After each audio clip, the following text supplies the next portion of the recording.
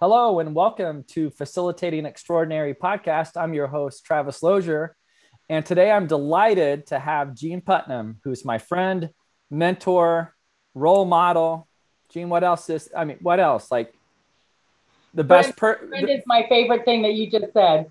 yeah, for sure. We've known each other a long time. And, um, Gene, you've had a professional and personal impact on me. So it's a pleasure to have you here. So, what for the listeners that don't know you, Gene, why don't you give a quick introduction about your role at Community and maybe a little background here? Oh, you bet. So thank you, first of all, for having me today, Travis. I just could be more pleased just to have a chance to sit down and talk with you again. It's always delightful. So, Jean Putnam, I'm the Executive Vice President and Network Chief Nursing Officer at Community Health Network in Indianapolis, Indiana. And I am basically oversee the professional practice of about 5,000 nurses. We have 16,000 employees in the network. And then, people who report up to nursing, there's many more than that, but I'm so honored to be in that position.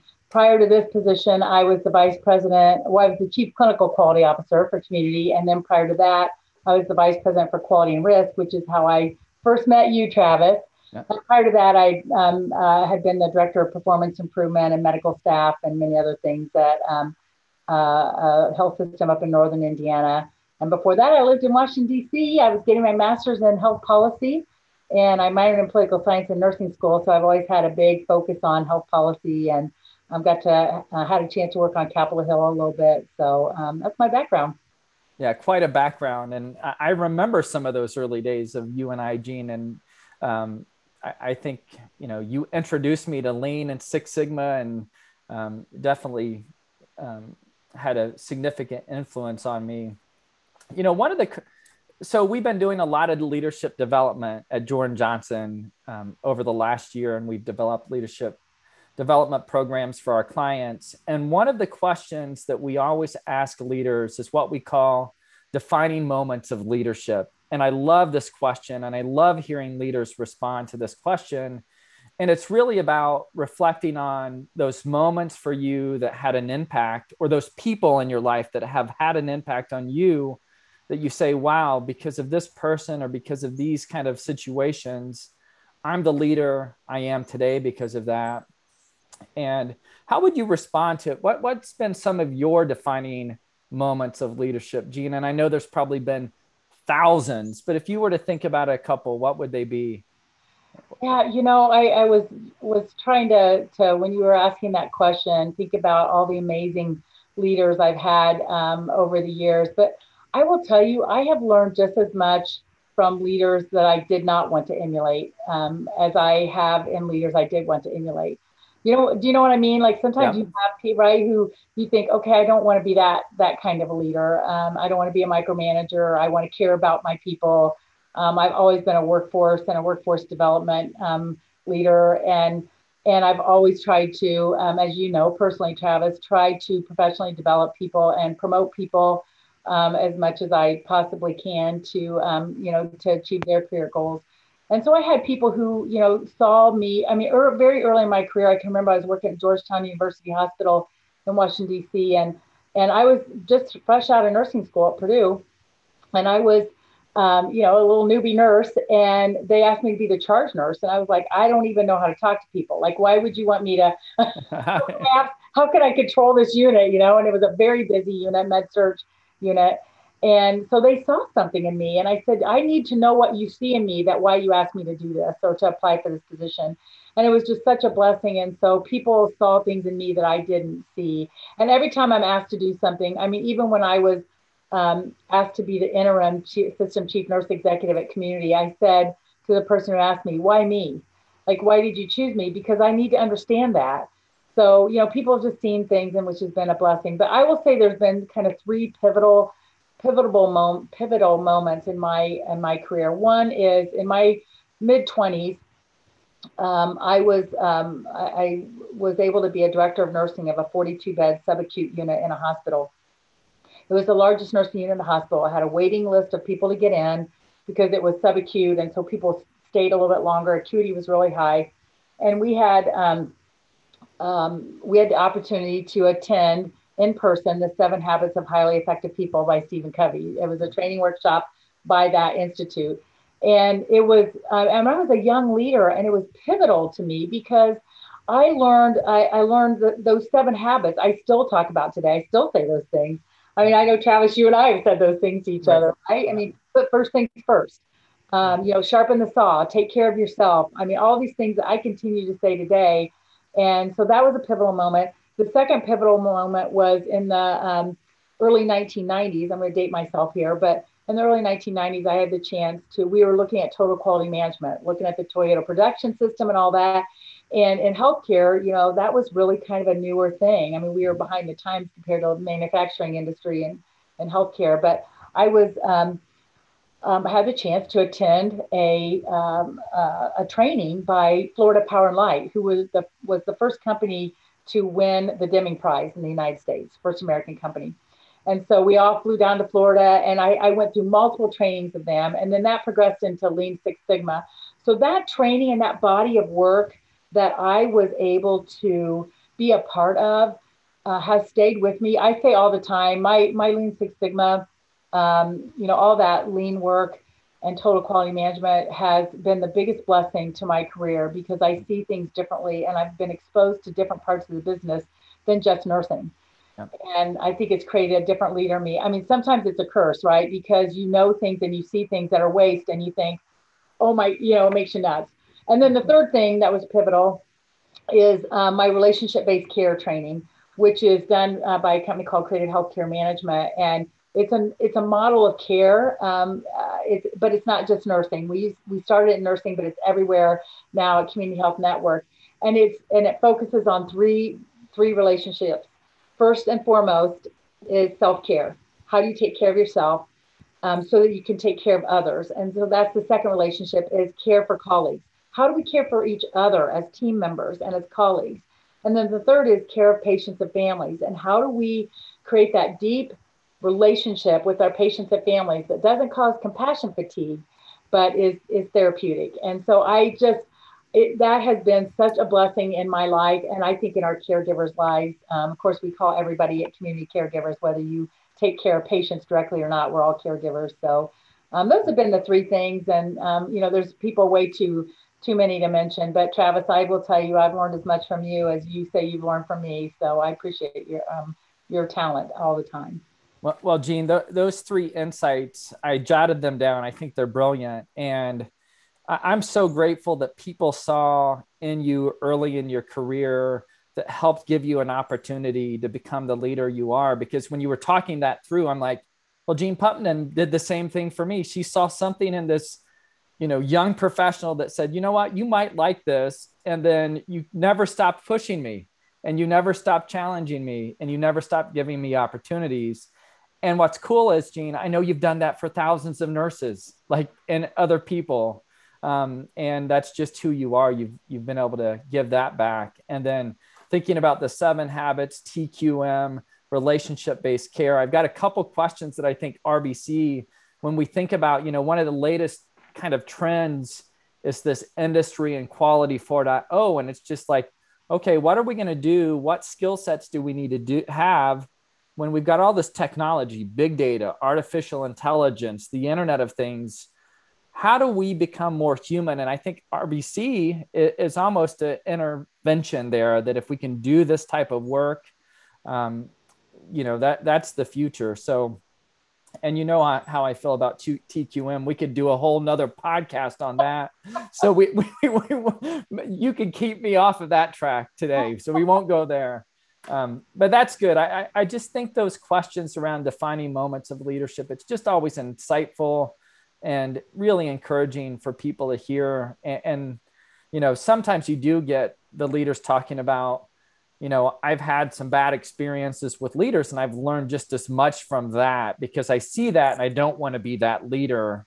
So really good insights there, Jean. Thanks for sharing that. So let's talk about, you talked about how many nurses, 5,000 nurses right now that kind of you're leading. That's huge. But if you were to look ahead, if you had kind of a crystal ball, what does nursing look like?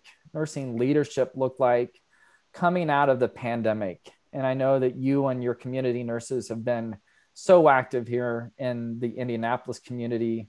What does the future look like, you think, Jean? Nursing leaders, first and foremost, have to be agile. We have to be, and we have to be change managers, change agents. I mean, we just have to be, because I still see this in folks, and not just nursing leaders, but just I see this in folks and leaders that, they sort of think, okay, these young leaders will say, oh, I want to be a leader, because then they think they're in control and they can make all the decisions. Well, that is the worst thing that we can do as leaders, is to not, go, I'm gonna geek out on the lean stuff here, but go into the Gemba, right? Right. Shared governance is a really important piece of what we're trying to do, because we need to make sure that we are getting those people that are at the place of the work where the work is being done in the Gemba, and getting their ideas. Because I mean, as a leader, I feel like my heart is totally 100% in it and trying to make good decisions. But every time I take something to our nursing congress or our network congress, which is now multidisciplinary, but they make it better. They make it faster. They make it more efficient than I did, because we make these rules that have like all these elements in it, and they're like, we don't need all that. Let's just go from A to B instead of A to F, Yep. right? Yeah. I just love that, and so I think nursing leaders have to we cannot be that controlling kind of a leader. We have to be agile. We have to be open to change. We need to always have integrity, which I mean, and I hope all leaders do, but we all know that sometimes that doesn't happen. And first and foremost, we need to focus on our workforce, on our people, because they are our greatest assets. And I don't mean that to be trite; it's true. Nothing happens if we don't have people at the bedside taking care of patients. Nothing happens if we don't have people billing, and coding and all those kinds of things too. So people cleaning the rooms, but people come to hospitals for 24/7 nursing care, right? I mean, that's why they come to hospitals. Otherwise, you're, in your physician clinics or your urgent care and those kinds of things, which we need every single one of those caregivers doing what they do as well. Yeah. So I think the new nursing leader has to be transformational. They've got to be savvy and willing to learn in the digital world. They've got to, they've got to focus on what that experience looks like. And honestly, the big thing right now is health equity, health access. How does nursing and all of healthcare, how do we get better at that? Yeah. And create that equity. And then, and I think we have to have more of a focus on diversity.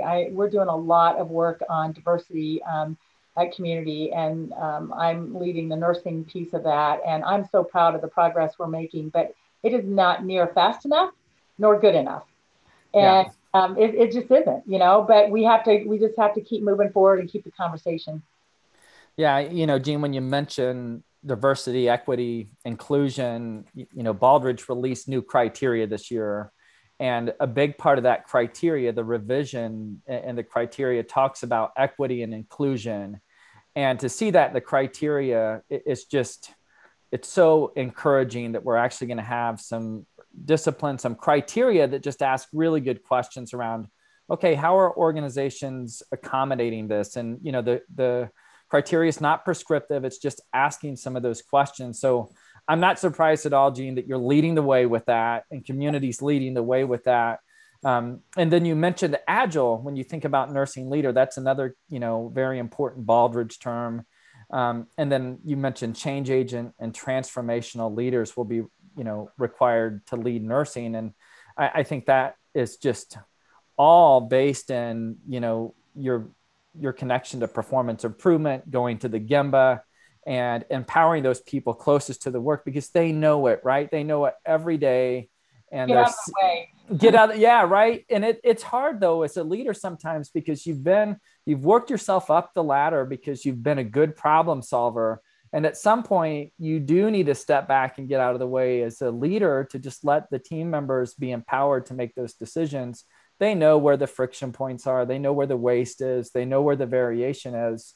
You just kind of give them the guardrails, right, as leaders, and just get out of the way.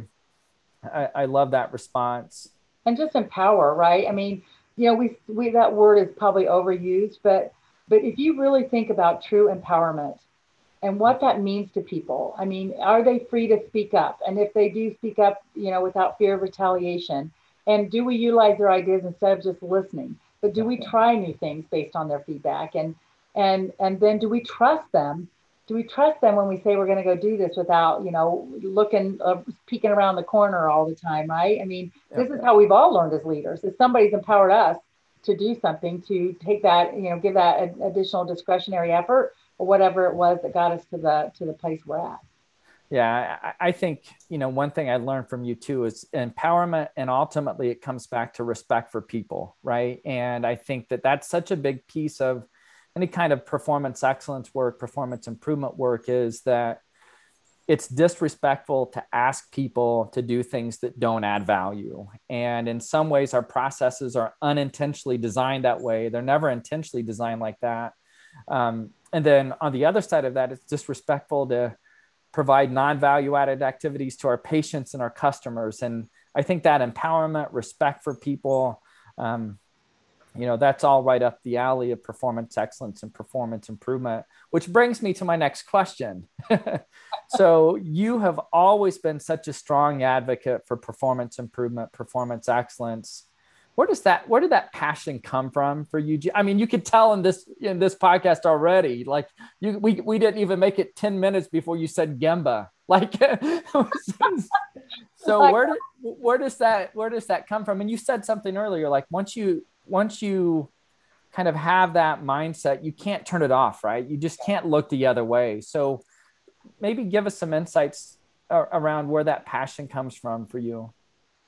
It's the greatest gift. I mean, honestly, I look at some of this training I've had, and I think it's the greatest gift I was given, and not just for work related things, but for home life, right? I mean, I'm sitting right now in my home office, which is really my hobby room, and and so I look around at my stuff and I see all this organization, right? And I'm like, wow, I think I 5S my office, my home office is all five. I mean, it's like a verb, right? You 5S something instead of, what 5S, it's kind of a thing you do. And I'm like, it's a noun. Well, I make it a verb. I make a lot of lean terms of verb.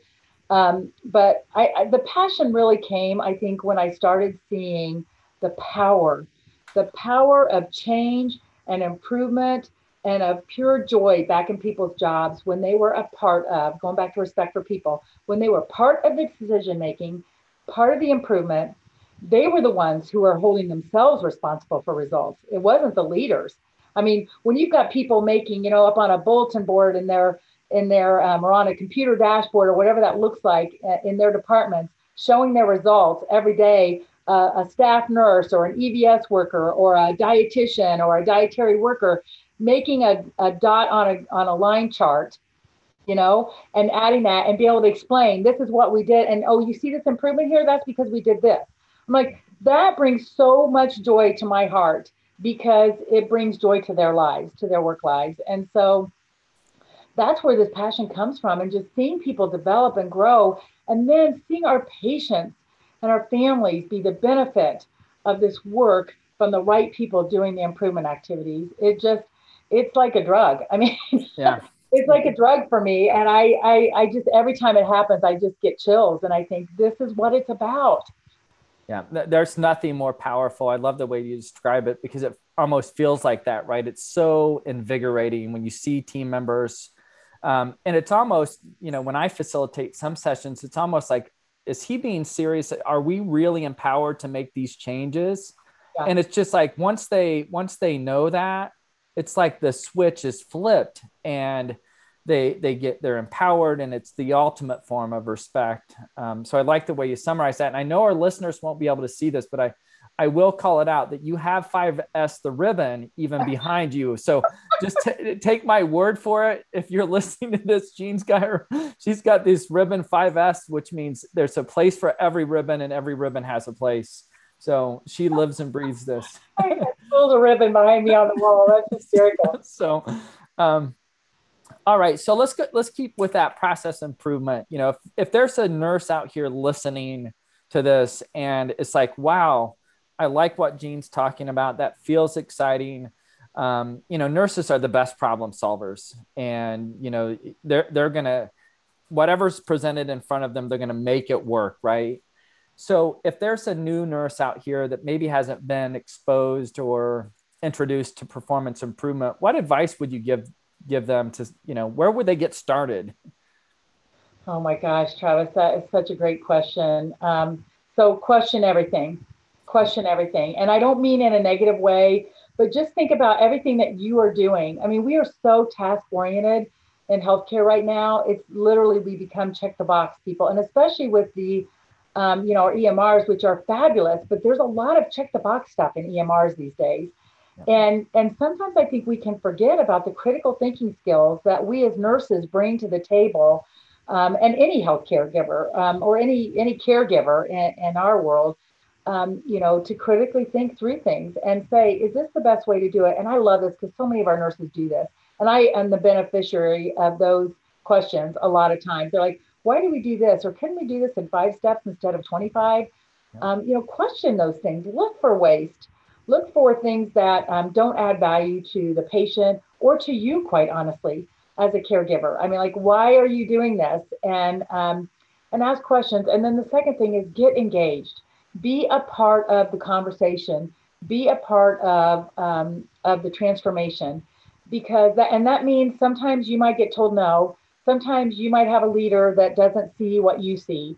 Sometimes you might feel like you are, that elephant tied to the pole, right? And you're just, tied forever. Change your circumstances before your circumstances change you. Yep.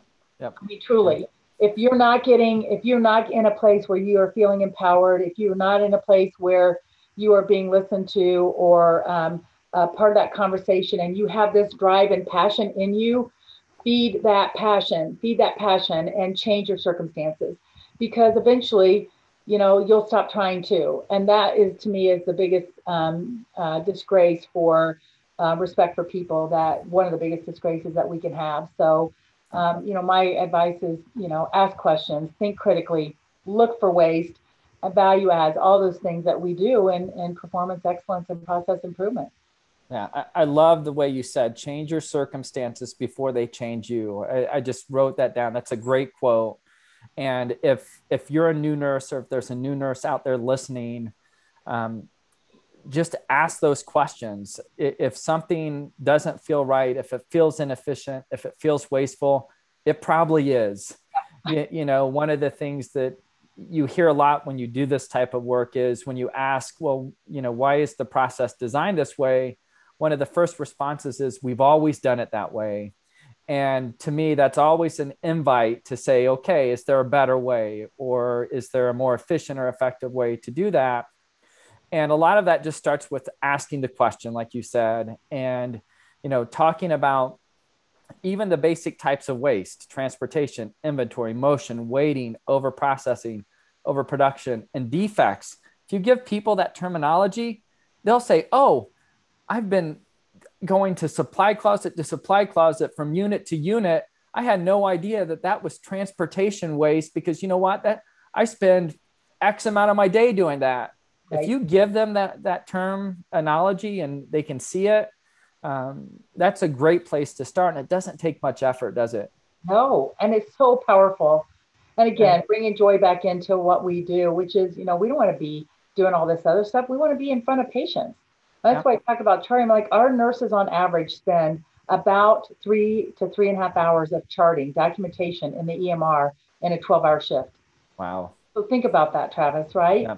I mean, and so, you see, some of the complaints that, we used to get in healthcare, and I hope we have less today, but, you walk up to a nurse's station, the nurse is looking at the computer and they don't even look at you, or the unit secretary, or whoever. I mean, how many times have you gone to, a hotel or something, and hotels actually do this better probably than anybody, but, places where you go, their customer service, and you stand there at the counter and there's a person literally sitting in front of you and they don't even make eye contact with you, right? Right. And you think, that doesn't feel good to anybody. And they're sitting there and probably doing important work on the computer, but to the customer, it sure doesn't feel that way.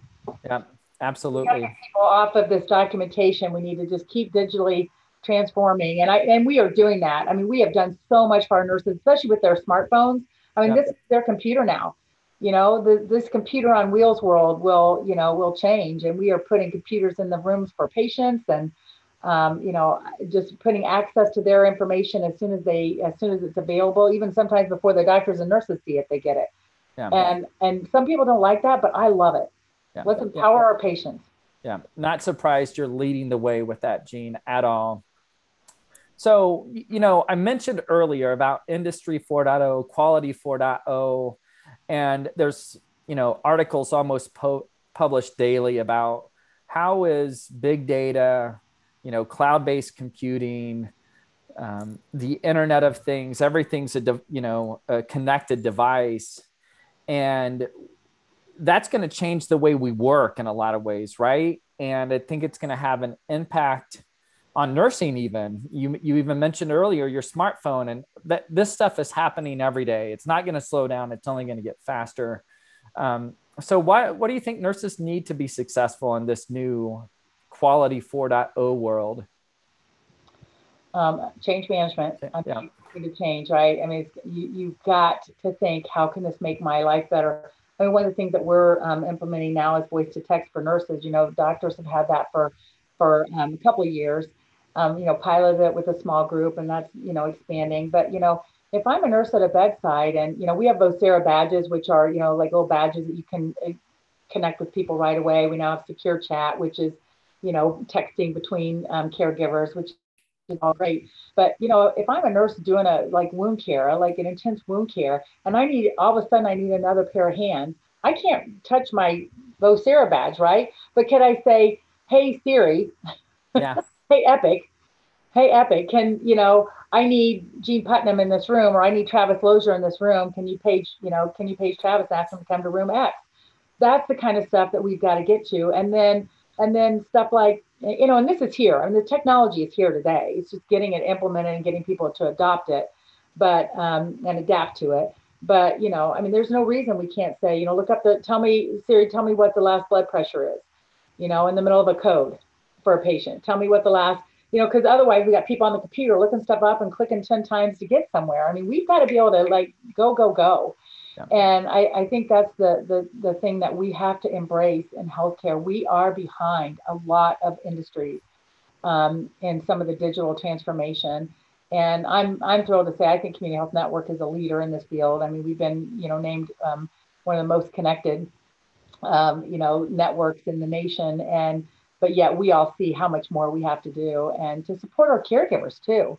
But it is challenging for people. I mean, it is definitely challenging. Some people love it, some people don't. I mean, now we're talking about cybersecurity. The other side of this equation is we're talking about cybersecurity. Well, you know what? If you have a cybersecurity attack, you will have none of this stuff in your hands. Yeah. So there's people who have never experienced anything but an EMR in nursing, right? They're young nurses. They never documented on paper. Yep. So now you're having to teach them to go back and in downtime procedures document on paper. And they're like, wait, what? Yeah. Yeah. Well, it's so true. Even in our personal lives now, you see that playing out. If you have an outage at home, or your cell phone's disconnected, you feel a little lost, and you think about, well, that's going to play out, exponentially in the workforce. The more we get connected, the more we rely on technology, the more we rely on these advances that are coming through in Industry 4.0. And I love the way you didn't hesitate. You said change management, right? Like, I don't even finish the question. I think that's absolutely right, because it reminded me of that equation that we, used to teach in change acceleration, right? The quality of any solution times A3, the acceptance, alignment, adoption, that's all the human side of change, equals the effectiveness of the result. So the technology, like you said, has been there. It's how quickly can we embrace it, align it, adopt it, accept it. So really good insights, Gene, there. I know I promised you I would keep this to 20 minutes, so I'm going to honor that the best I can. But Gene, this has been awesome. I could talk to you all day, and I probably would. So it's been an honor. It's been a privilege. You're always my friend. You've always had my back. And I know Jan, all of us, Gene, just admire you, and thanks for your time today on Facilitating Extraordinary podcast.